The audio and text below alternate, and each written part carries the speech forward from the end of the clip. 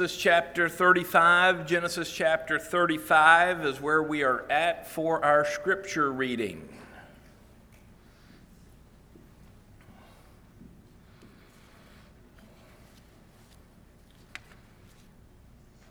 Genesis chapter 35.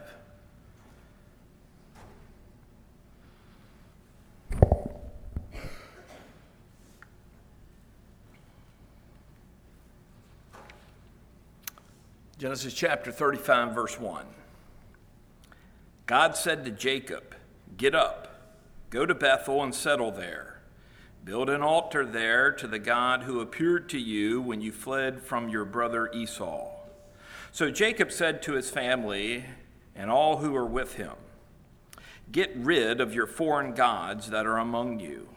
Purify yourselves and change your clothes. We must get up and go to Bethel. I will build an altar there to the God who answered me in my day of distress. He has been with me everywhere I have gone." Then they gave Jacob all their foreign gods and their earrings, and Jacob hid them under the oak near Shechem. When they set out, a terror from God came over the cities around them, and they did not pursue Jacob's sons. So Jacob and all who were with him came to Luz, that is Bethel, in the land of Canaan. Jacob built an altar there and called the place El Bethel, because it was there that God had revealed himself to him when he was fleeing from his brother. Deborah, the one who had nursed and raised Rebekah, died and was buried under the oak south of Bethel, so Jacob named it Allon Bakuth. God appeared to Jacob again after he returned from Padan Aram and blessed him. God said to him, "Your name is Jacob. You will no longer be named Jacob, but your name will be Israel." So he named him Israel. God also said to him, "I am God Almighty. Be fruitful and multiply. A nation, indeed an assembly of nations, will come from you, and kings will descend from you.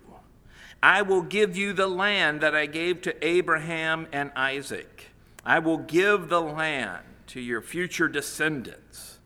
Then God withdrew from him at the place where he had spoken to him. Going to hit the pause button right there and just remind you that when we think about the covenants that God makes to Israel, here is God's covenant. He is reinstating the Abrahamic covenant and the land covenant to Jacob right here. So if you take notes in your Bible, this is a good place to put Abrahamic covenant, land covenant right here in chapter 35, verses 9 through 13. Now we're on verse 14. Jacob set up a marker at that place where he had spoken to him, a stone marker. He poured a drink offering on it and poured oil on it. Jacob named the place where God had spoken with him Bethel. They set out from Bethel. When they were still some distance from Ephrath, Rachel gave birth, and her labor was difficult. During her difficult labor, the midwife said to her, "Do not be afraid, for you have another son." With her last breath, for she was dying, she named him Ben-Oni, but his father called him Benjamin. So Rachel died and was buried on the way to Ephrath, that is Bethlehem. Jacob set up a marker on her grave. It is the marker that that marks Rachel's grave still today. Israel set out again and pitched his tent beyond the Tower of Endor. While Israel was living in that region, Reuben went in and slept with his father's concubine, Bilhah. And Israel heard about it. Jacob had 12 sons. Leah's sons were Reuben, Jacob's firstborn, Simeon, Levi, Judah, Issachar, and Zebulun. Rachel's sons were Joseph and Benjamin. The sons of Rachel's slave Bilhah were Dan and Naphtali. The sons of Leah's slave Zilpah were Gad and Asher. These are the sons of Jacob who were born to him in Padan Aram. Jacob came to his father Isaac at Mamre at Kiriath Arba, that is Hebron, where Abraham and Isaac had stayed. Isaac lived 180 years. He took his last breath and died and was gathered to his people, old and full of days. His sons Esau and Jacob buried him. I think instead of reading on through chapter 36, we'll just stop right there with our scripture reading ending at the end of chapter 35, Genesis chapter 35. Now, you have your Bibles open there, so go ahead and head to Daniel chapter 9. Go ahead and go to Daniel chapter 9.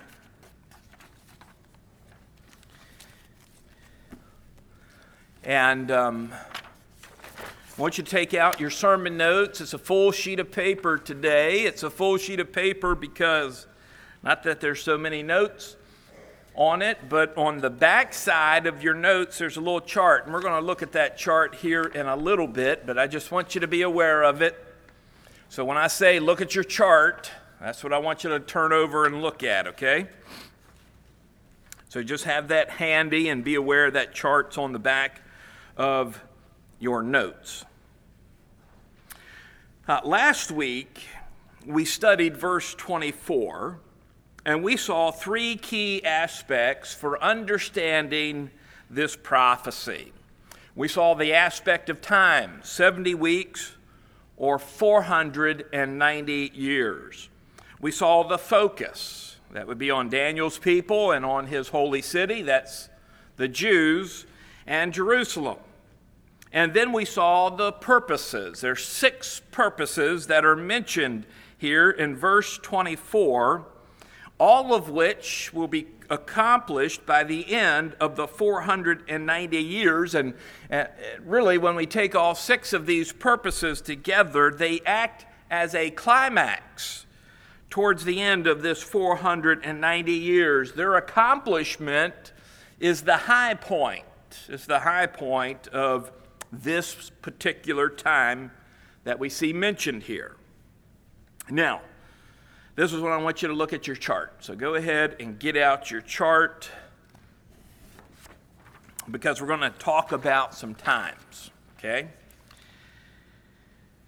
So I've tried to lay out to you the 70 weeks of Daniel here in this chart. And you'll notice in the middle of that page there's a dark bar. And in the middle of that bar it says 70 weeks, 490 years. We find this in verse 24. So hopefully everybody's looking at the middle of your chart and you can find that. Now let me point out to you that that dark bar is split in 2 parts. So you see that? You got one big part, then there's a break, and then there's a smaller part. Well, that's reflecting all of the 490 years, but that gap in there, that break in there, reflects a break in time. Okay, the 490 years are not all consecutive. And what we're going to learn is that that little short piece of the bar on the right-hand side of your paper reflects a 7-year period. A 7-year period. So, as we consider our passage, and again, we're looking at the passage as a whole at this point, but you'll notice in the upper left box on your chart there, it says, from the going forth of the command to restore and build Jerusalem. So that's in verse 25. We're going to take a long look at those words this morning. But notice that's pointing to the beginning of the 490 years. You see how that goes to the beginning? Then it says in the next box to the right, then it says, until Messiah the Prince. It's also in verse 25. When Messiah the Prince is present, that ends the first 69 weeks, or the first 483 years, okay, of the 490 years. So you following me now? There's 490 years altogether. There's a break. There's a break between the 69th week and the 70th week. There's a break between the first 483 years, and the last 7-year period. That's the break you see in that dark bar. The beginning of that 490-year period is this command that comes out about rebuilding Jerusalem. The end of the 483-year period, the first 69 weeks, is until Messiah the Prince. That ends it. Then you'll notice in the next box to the right in your chart there, so this is on the right-hand side, the top box, it says, after 62 weeks the Messiah shall be cut off, and the people of the prince who is to come shall destroy the city and the sanctuary. So it's after the 69 weeks altogether. He mentions 62 here, but that's because he's reading 62 comes after the first 7 weeks. But after the first 69 weeks altogether, the Messiah will be cut off. It's talking about the death of the Messiah.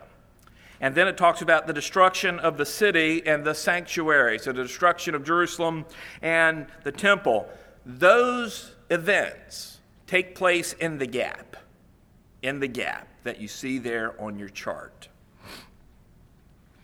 Then if you drop straight down from that box, go all the way down almost to the bottom of your page, you'll see a box that says verse 27a in it. That's our next box that we're going to look at. It says, then he shall confirm a covenant with many for 1 week. Okay, now we see that little dark bar on the right-hand side, and you look right below it, and it tells us that little dark bar represents 1 week or 7 years. Okay, and there's going to be a covenant made, a treaty made for that 7-year period. And then if you look all the way at the bottom of your page, in that last box in the bottom right corner, you see it says, but in the middle of the week. Okay, what's the middle of 7?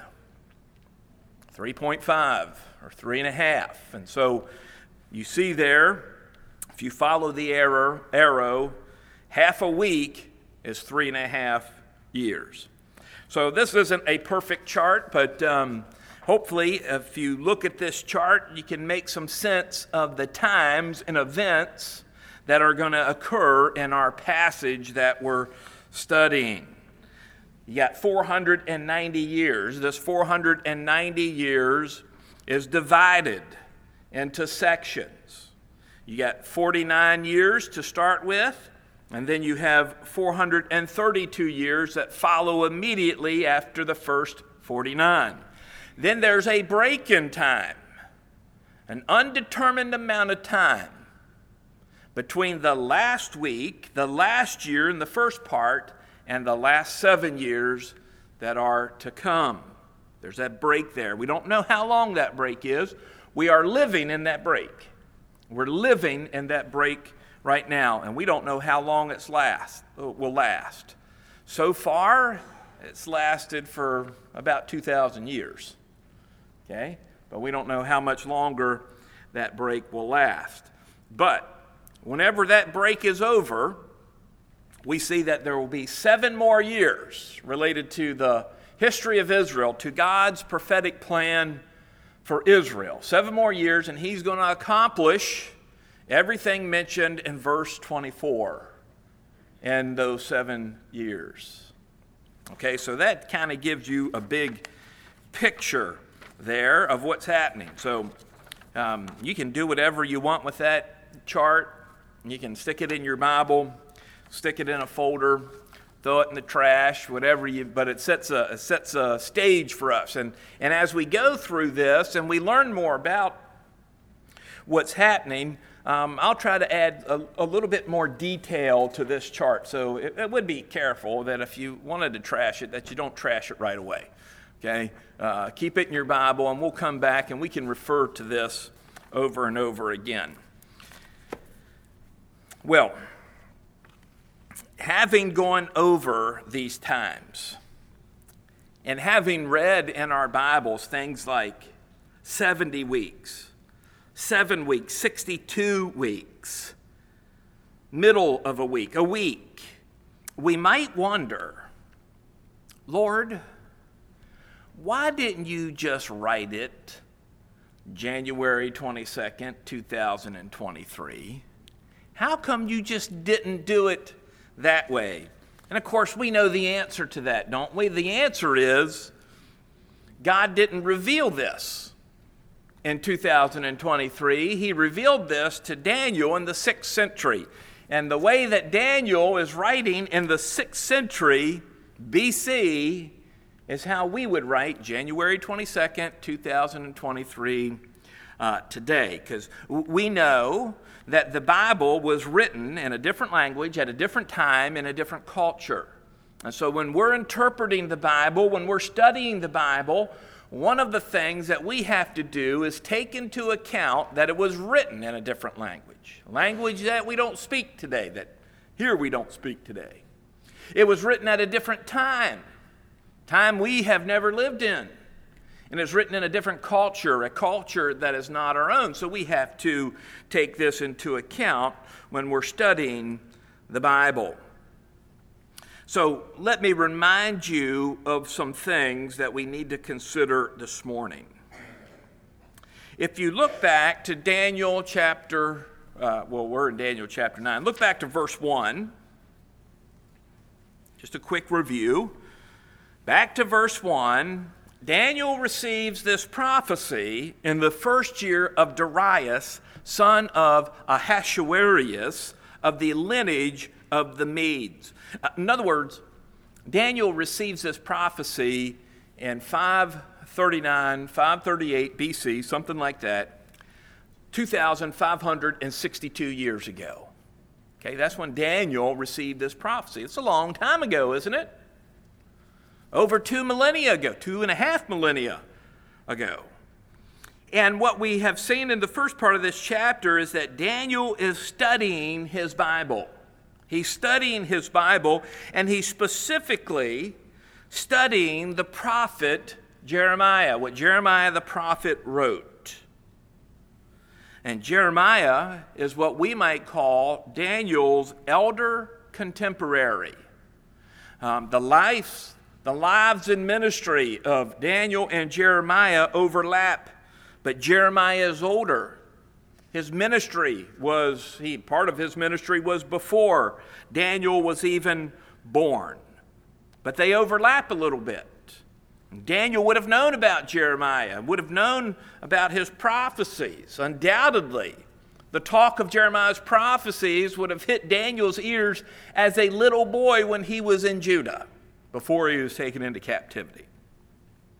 So Daniel is reading from the book of Jeremiah, and he is specifically reading between chapters 25 and 29 in the book of Jeremiah. He's reading that section of the book of Jeremiah, and I think we can make a very strong case that he's reading in particular Jeremiah 29. I won't make that case this morning, but you can read the chapter, and you can read what's happening in the book of Daniel, and you see how they line up. But he's reading between Jeremiah 25 and 29, and those two chapters, we know those two chapters were written between 597 BC and 605 BC. We know they were written at that time. So let me prove this to you. I want to prove this to you. Turn back to Jeremiah 25, verse 1. Make sure you keep your finger in Daniel, but turn back to Jeremiah chapter 25, verse 1.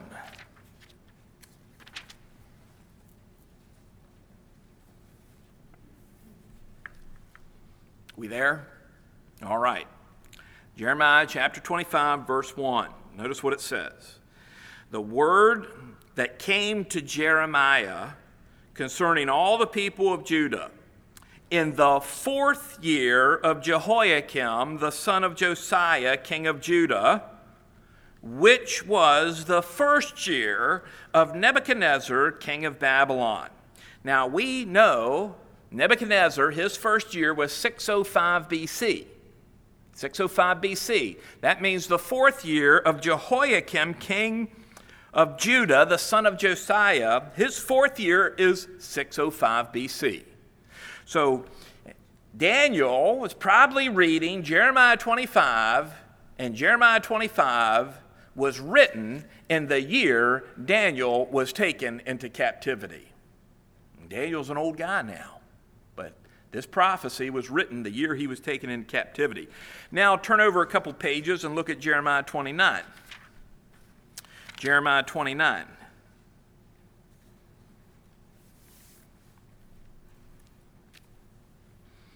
Verse 2 is our focus. Let me start in verse 1 so we have a little context.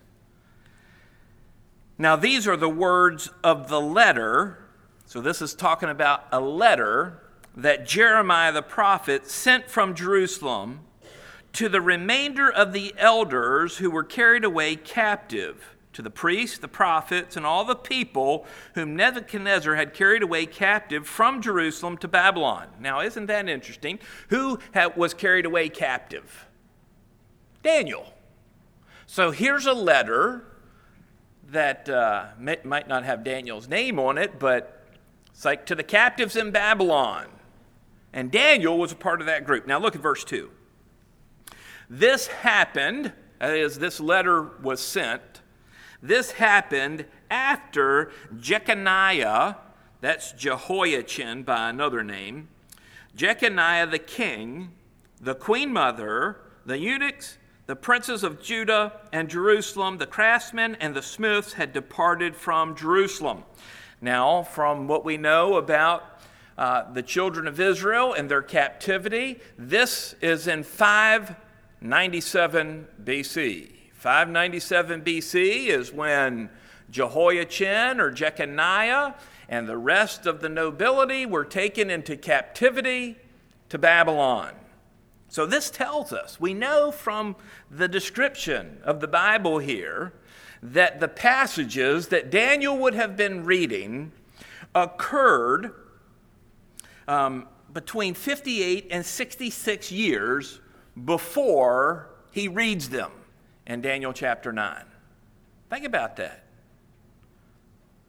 Jeremiah wrote, and he wrote, we'll just say 60 years, use a nice round number. He wrote about 60 years earlier, and then in Daniel chapter 9, Daniel's reading what Jeremiah wrote about 60 years later. About 60 years later. Now, I think this is very interesting because it shows us that almost from the very instant that Jeremiah wrote these words were recognized as Scripture.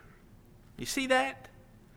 Daniel recognized what Jeremiah wrote as Scripture. And 60 years is not that long. In the big scheme of things, 60 years is not that long.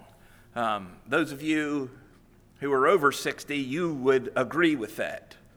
Those of you who are under 60, you might not agree with that so much. You might think, well, that's a long time. But really, in the big scheme of things, it's not that long. And so Daniel sees Jeremiah's writing, and he knows this is what the Lord has said about the desolations, the 70 years of desolations of Jerusalem. And because of Jeremiah's writings, Daniel knows that these 70 years are about to come to an end. Now let's go back to Daniel chapter 9. Daniel chapter 9. He knows these 70 years that have been determined for desolations on Jerusalem are about to end. And when Daniel realizes this, what does he do? What does he do? He prepares. He prepares for the end of these desolations. How does he prepare? He prepares by praying. Specifically by confessing the sins of the nation of Israel and his own personal sins to God. I think it's very interesting, a lesson we can learn from Daniel in his prayer that we see in the first part of chapter 9, is Daniel didn't say, I've read my Bible, let me go check with the priest, let me go check with the pastor to make sure I understand what my Bible says.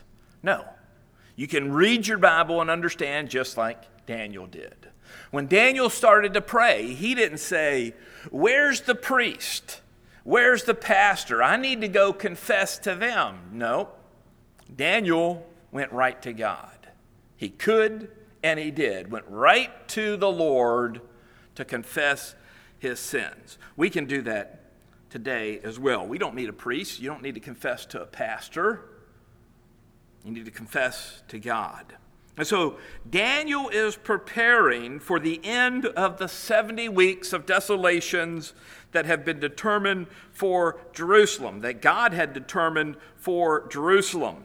And so you can imagine the kind of joy and relief Daniel would have. The 70 years of exile are coming to an end. We will be able to return to Judah very soon. We will be able to go back to Jerusalem very soon. So you can almost feel it. And then you come to verse 24 of chapter 9, and God says to Daniel, there's going to be 490 years more before God accomplishes all of his plans for the nation of Israel. And so God says there's going to be 490 years, and then God says, here's the timetable, and here's the events that are going to happen. Here's the big picture. Here's the major events, and here's the times in which they happen. And that's what we're going to look at, or begin to look at, here in verse 25. We're studying the times and the events of Daniel's 70 weeks. That's the introduction. Here's point one. So you should be glad this morning, if you look at your notes, there's only really one point we're going to get to. Okay? Roman numeral number 1. That's first point, point 1, only point for today. All right? And that's just going to be the first part of verse 25. Look at what it says. Know therefore and understand that from the going forth of the command to restore and build Jerusalem.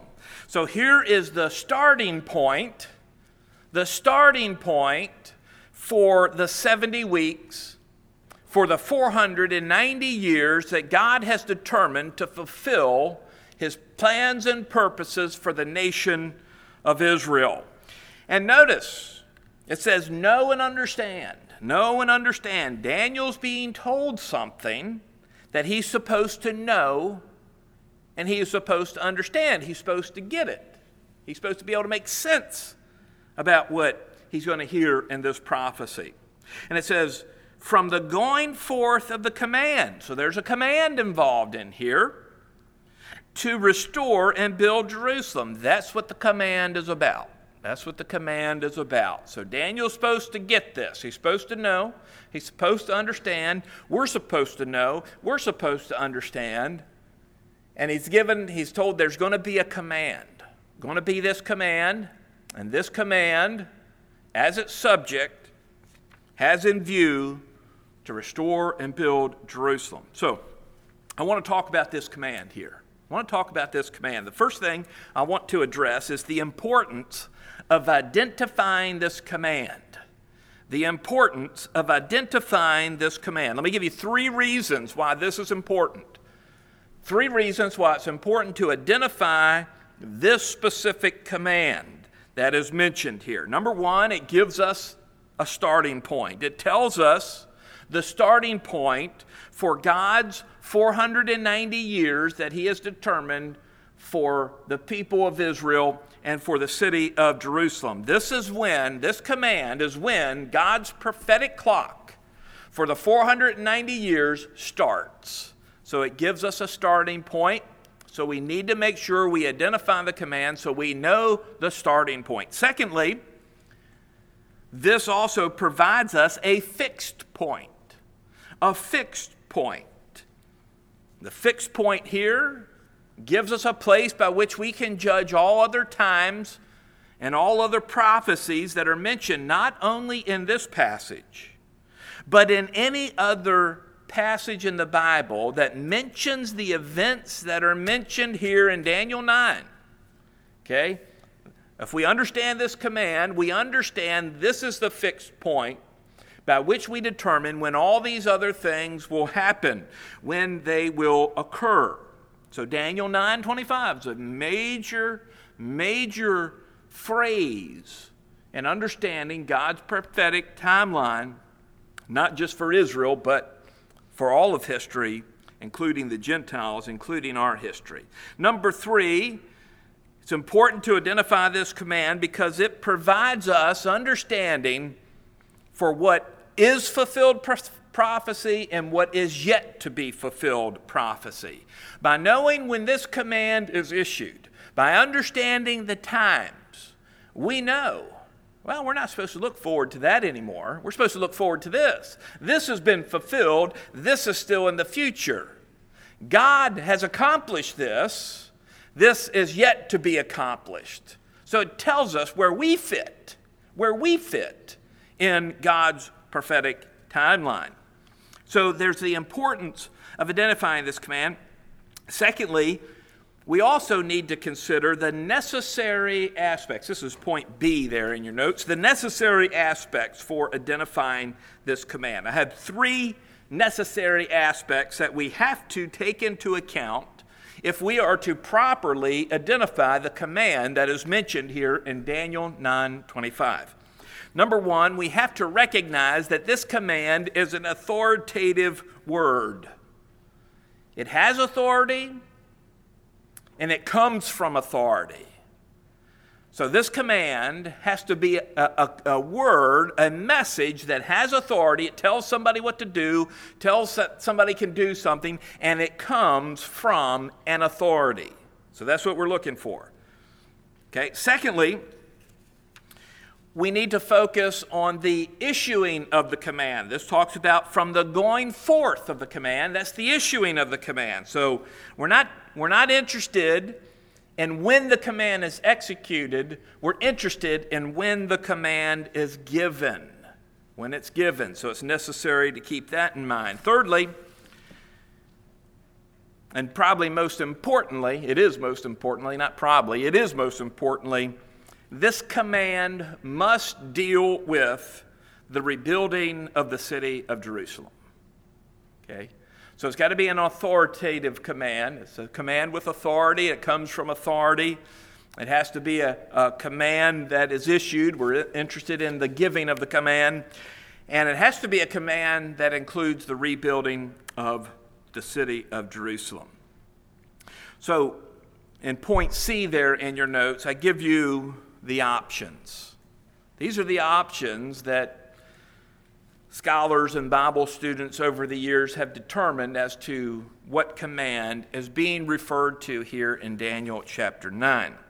So the first command is by Cyrus the Great in 537 BC. We see this command in Ezra chapter 1 and Ezra chapter 6. The second command is from Artaxerxes in his 7th year, and that's 458 BC, and that's found in Ezra chapter 7. Ezra chapter 7. And finally, the last command is also from Artaxerxes, but this time in his 19th or 20th year, and it occurs in 444 BC, and this is recorded in Nehemiah chapter 2, verses 5 through 8. Now, I want to look at these commands. So let's turn in our Bible to Ezra chapter 1. Let's turn back to Ezra chapter 1. Got to go all the way back before Psalms. You got to go way back before Proverbs. After 2 Chronicles, you're going to find Ezra. So 1 and 2 Samuel, 1 and 2 Kings, 1 and 2 Chronicles, Ezra, Nehemiah, Esther, Job. We're looking at Ezra chapter 1. And I'm going to read verses 2 through 4. 2 through 4, and then we're going to think about it. All right? Ezra chapter 1, verse 2. Thus says Cyrus, king of Persia, all the kingdoms of the earth the Lord God of heaven has given me. He has commanded me to build him a house at Jerusalem, which is in Judah. Who is among you of all his people? May his God be with him. Let him go up to Jerusalem, which is in Judah, and build the house of the Lord God of Israel. He is God, which is in Jerusalem. And whoever is left in any place where he dwells, let the men of that place help him with silver and gold, with goods and livestock, besides the freewill offerings for the house of God, which is in Jerusalem. Now, is this command from authority with authority? Answer is yes. It comes from Cyrus the king. That's Cyrus the Great. Cyrus is the one who God appoints as the ruler over the kingdom of men. Okay, we've already studied this in the book of Daniel. So it comes with authority and from authority. It is a command. In fact, the technical word for command is used here. But notice, if you noticed as we read through these verses, nowhere does it mention the building of the city of Jerusalem. It mentions the house of God. It mentions the temple. Look at verse 2.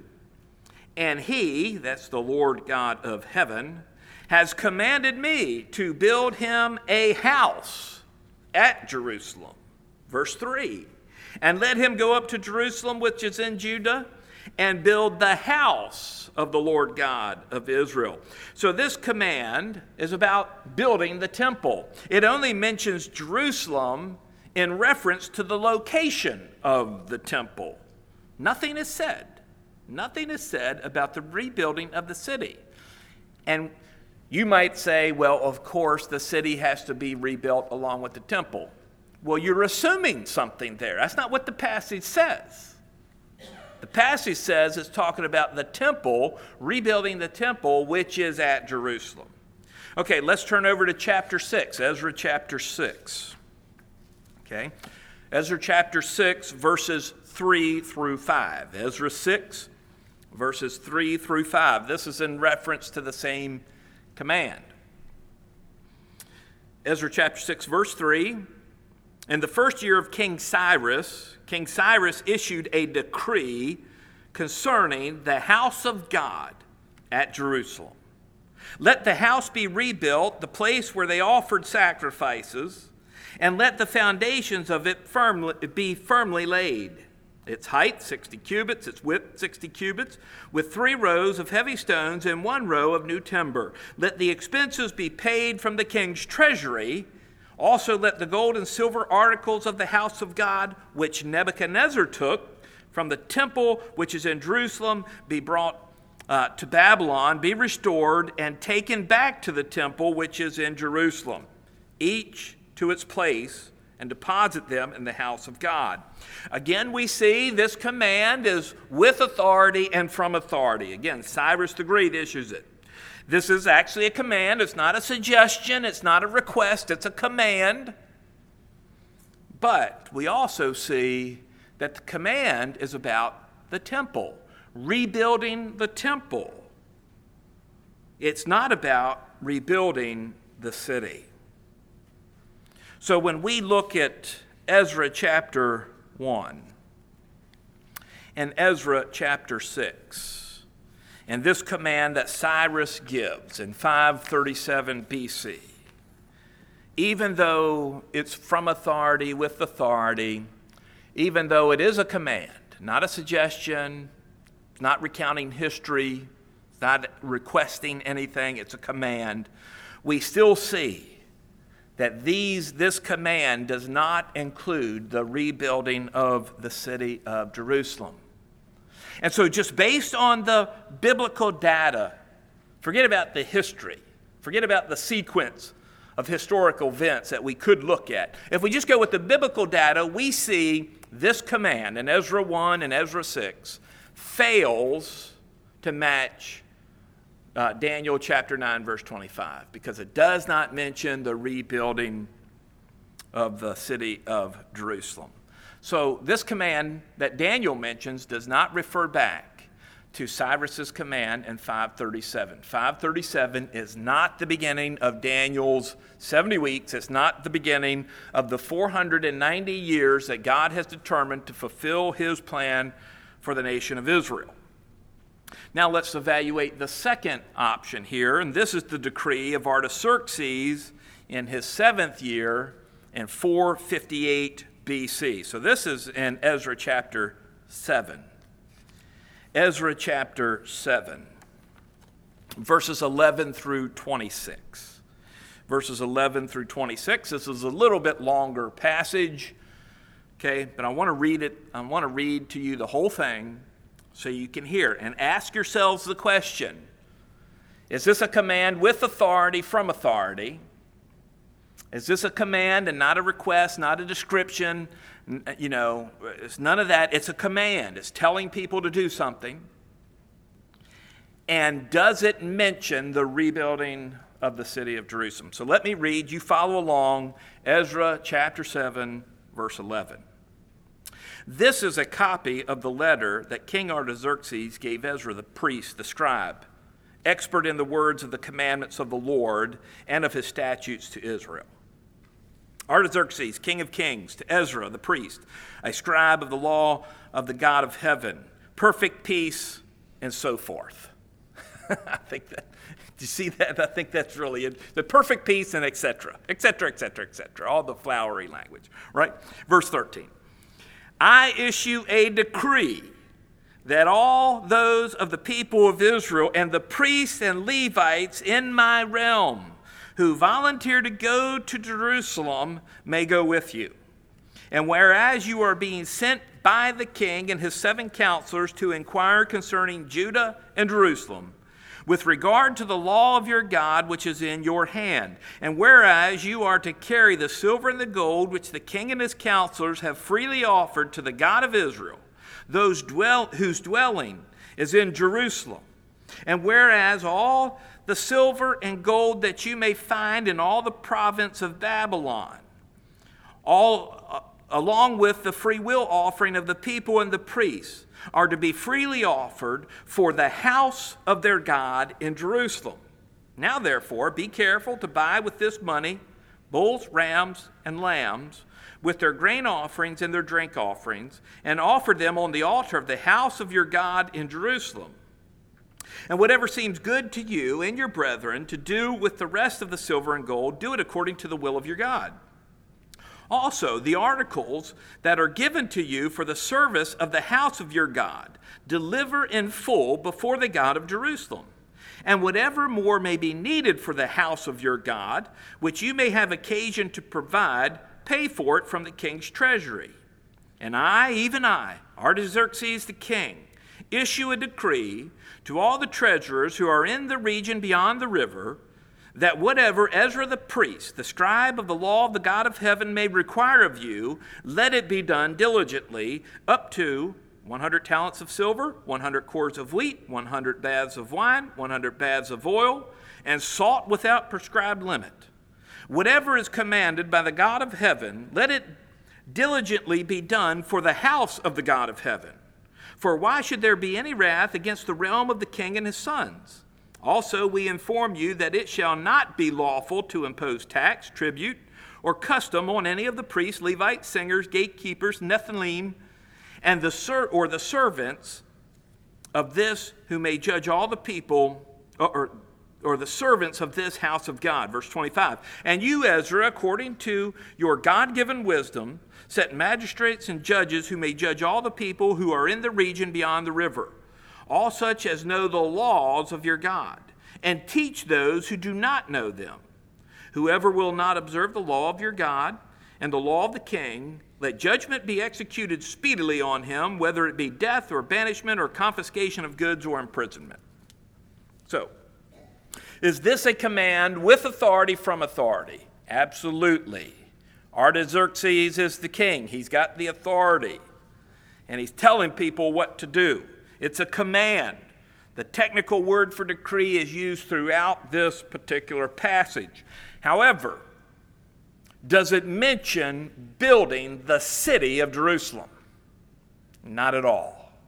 Not at all. It mentions the house of God, provision for the house of God, money for building the house of God, the temple, but it doesn't mention the city. And so there's quite a few scholars who think this is the correct date, but the real glaring problem is no mention of the city to be rebuilt. There's no command to rebuild Jerusalem. And again, we might assume, hey, they would have naturally rebuilt the city. Okay, maybe they naturally would have started to rebuild the city. But that's not part of the command. We're not interested in what might have happened. We are interested in what Daniel says, that this command has to be about restoring and building Jerusalem. And the command we just looked at in 458 BC just doesn't add up to the biblical data.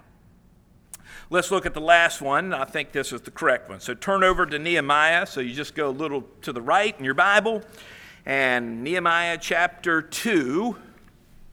Nehemiah chapter 2, verses 5 through 8. Nehemiah chapter 2, verses 5 through 8. Verse 5.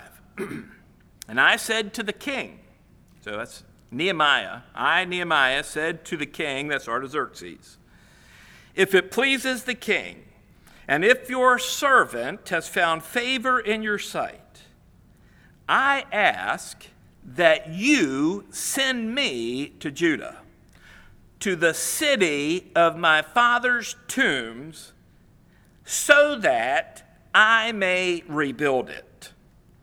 Then the king said to me, the queen also sitting by his side, how long will your journey be, and when will you return? So it pleased the king to send me, and I set him a time. Furthermore, I said to the king, if it pleases the king, let letters be given to me for the governors of the land beyond the river, that they may permit me to pass through till I come to Judah. And a letter to Asaph, the keeper of the king's force, that he must give me timber to make beams for the gates of the citadel, which pertains to the temple, for the city wall, and for the house that I will occupy. The king granted them to me according to the good hand of my God upon me. Now, one of the interesting things that we see in this passage is it doesn't say this is the decree of the king. It doesn't say King Artaxerxes issues a command. But in Daniel chapter 9, verse 25, when it says the word command in that passage, that word command is not a technical word for a command. In fact, the word command in Daniel chapter 9, why don't you just hold your finger here if you want to in Nehemiah, but turn back to Daniel chapter 9 so you can see this. In Daniel chapter 9, verse 25, when it says, know therefore and understand from the going forth of the command. That word command is the Hebrew word debar. That is the general word for communication in Hebrew.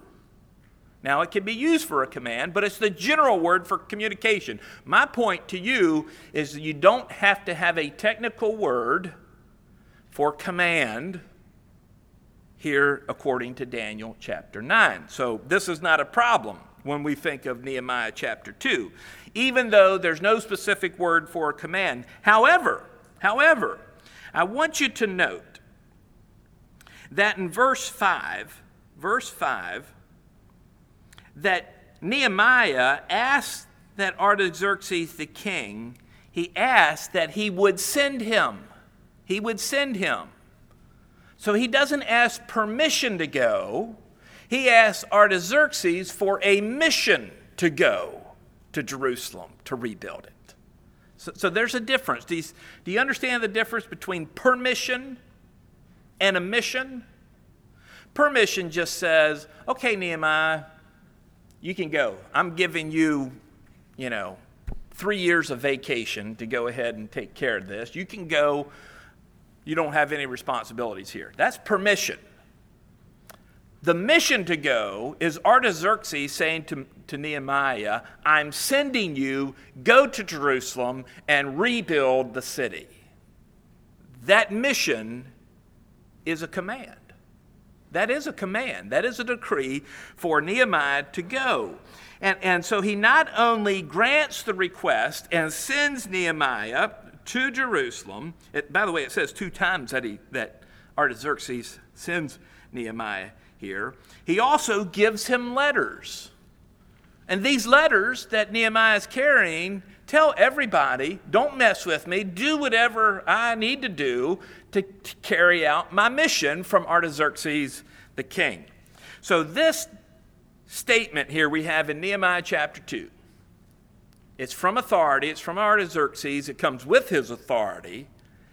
It is a command, it's not a request, it's not a recounting history, it's a command. But most importantly, it's about rebuilding the city of Jerusalem. It specifically says that Nehemiah's purpose for returning to Jerusalem is to rebuild the city. Look at the end of verse 5. I ask that you send me to Judah. Okay, that's the area. To the city of my father's tombs. That is Jerusalem. Why is he asking to be sent there? So that I may rebuild it, the city. He's asking specifically to go rebuild the city of Jerusalem. And Artaxerxes says, yes, I'm sending you to rebuild the city of Jerusalem. So, how does this relate to Daniel chapter 9, verse 25? Daniel chapter 9, verse 25 says, know therefore and understand, from the going forth of the command to restore and build Jerusalem. That is going to be in 444 BC. Some people they can point down the very day. I'm not worried about trying to calculate the very day of this command. But I want you to see that Daniel receives from the Lord in this prophecy, he receives the very year when the 490 years begins. God is essentially telling Daniel, this 490-year time period in which I am going to accomplish all my plan for the children of Israel, it begins in 444 BC. Now, since we know that year, since we know the year, now all these other dates and all the other events that we're going to read about here in the next coming weeks will make sense. We will see how they are in history and have happened, or we will see how they haven't happened yet. But since we know the beginning, we have the starting point, we have the fixed point, and we have a point by which we can judge all other prophecy. Now we have a way to understand, well, what's 7 weeks and 62 weeks? How do we understand that? We know it now. We have a place to start. So just keep all of that in mind. So let me wrap things up here. When we see passages, verses, parts of verses like this in our Bible, we need to understand that God, our God, is a God of order and precision. A God of order and precision. So God's very precise with his word. The men's fellowship, yesterday when the men met, one of the things we do when we meet is we have a little devotional. And the devotional that we looked at this week is we were going through the Sermon on the Mount. Okay, so we're going through the Sermon on the Mount, and we were in chapter 5 of the book of Matthew, the Gospel of Matthew, around 17, verse 17 through 19. Verse 17 through 19 give us Christ's relationship to the law. What he says his relationship is to the law. I have not come to abolish the law, but fulfill. And it says, the Lord says, not one jot or tittle will pass away. Even though heaven and earth pass away, not one jot or tittle will fail until all is accomplished. Okay, I'm paraphrasing that a little bit.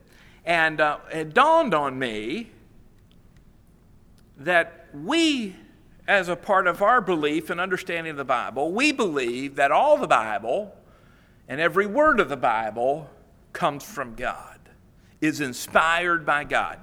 The fancy phrase for that is we believe in verbal plenary inspiration.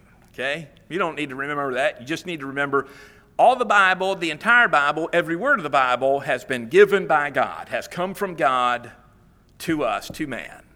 Okay? Jesus is more extreme than that. Jesus is more narrow than that when he says, not one letter, jot's a letter, not one letter, and not even the smallest distinguishing part of the letter will fail until all is accomplished. Jesus is essentially saying the letters and even the small distinguishing marks of a Hebrew letter are inspired, are important. Well, that's way more narrow than we are. We just say the words. Jesus goes to the letters and even parts of the letters. God is a God of precision. And when we read his word, we need to read it precisely. We need to read it carefully. Have you ever read your Bible and you read it kind of in a, I won't say a flippant way, but let's just say you weren't paying a whole lot of attention, but you were reading it and you read something that wasn't actually in there. You skipped a word, or you kind of stumbled over a word, or maybe you added a word because you thought it. And anybody do that? You probably hear me do it all the time when I'm doing the scripture reading up here.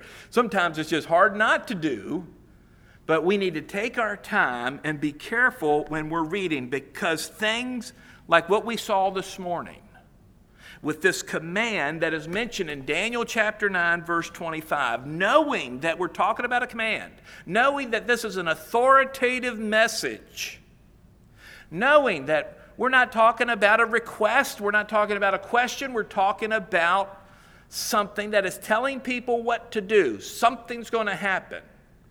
And precisely that it's talking about the restoration and building of Jerusalem. That is important to understand, even the small parts of that. And so we need to study the Bible precisely. And that's what we do when we come here on Sunday morning. We're studying the Bible. And we have no excuse for not studying the Bible. Think about this. When Daniel read the book of Jeremiah and he understood the 70 years of the desolations for Jerusalem were accomplished, how old was he? He was in his mid-80s. His mid-80s. Daniel studying the Bible in his mid-80s, and he's studying it in detail. We have no excuse for not being students of the Bible. So as we look at these passages, I want to remind us, God is a God of precision. He's a God of detail. And he is a God that has revealed his will and his plan. And here in our passage in Daniel, he has revealed there are going to be 490 years. And then God will accomplish his plan for the nation of Israel. It says it right there. We need to believe it. Why don't you stand with me, and we're going to close in prayer. And as you're standing and we're concluding, let me just say, right now my watch says 10:50. Well, it just turned 10:59. So at 11:15, we're going to be right back here for our meeting, okay? The annual meeting is going to start at 11:15. That gives you 15 minutes. If I stop talking, that gives you 15 minutes for fellowship time, okay? And don't fight over the honey buns or coffee cake or what's over out there. I don't want to see anybody getting elbowed, all right? So let me pray, and then we'll have our fellowship time, 11:15, right back here. Lord, we give you thanks for your word and how precise you are with it. Help us to recognize your precision and motivate us to study your word